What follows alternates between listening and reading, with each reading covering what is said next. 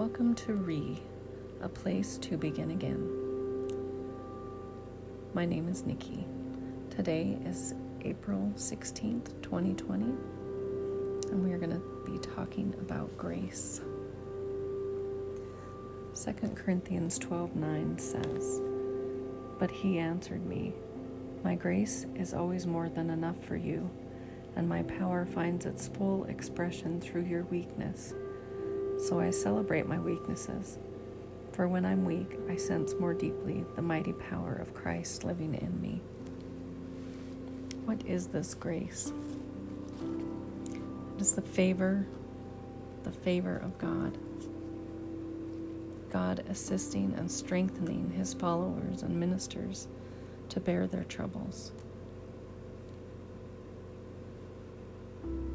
What does this mean? Whose favor? Who is this God? Revelation 4 reminds us of who he is. We've received favor of the one who sits on the throne in heaven. He appears like jasper.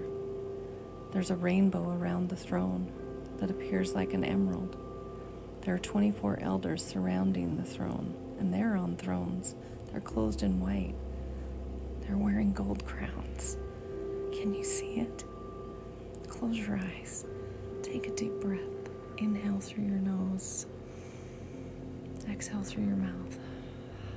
Picture it. Imagine it. There are lightnings. There are thunderings. There are 7 torches of fire. These are the 7 spirits of God. There's a sea of glass. There are 4 living creatures surrounding the throne, and they are full of eyes.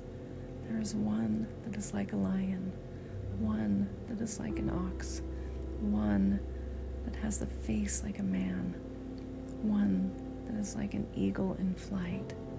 And each of these 4 living creatures has 6 wings, and they're full of eyes around and within, and day and night they cry out, "Holy, holy, holy is the Lord God Almighty, who was and is to come." And when they say these things, the 24 elders fall down before the throne, and they cast their golden crowns before the throne, and they say, "Worthy are you, our Lord and God, to receive glory and honor and power, for you created all things, and by your will they existed and were created." This is in Revelation chapter 4. We are reminded, whose favor are we receiving that is sufficient for us in our weaknesses, in our troubles.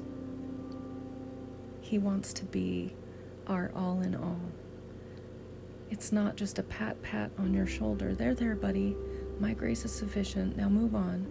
No, it's a beckoning to walk deeper with him, to rely more on him, to live in the suffering with him, and have him as your joy, as your strength, your barrier, your guard, the one who wards off, not your knowledge, not your wisdom, not your strength, not your might, not the might of your counselor or your doctor or your neighbor or your friends or relatives, but his power is made perfect in your weakness.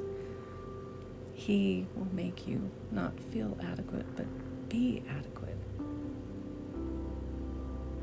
This is your statement of "You are enough, Lord, and you are who I want.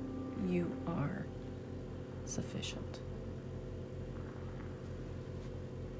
I pray that this blesses you and brings you peace, and that you are reminded of the great and awesome God who created you and whom you find favor with. He loves you. His peace to you. Amen.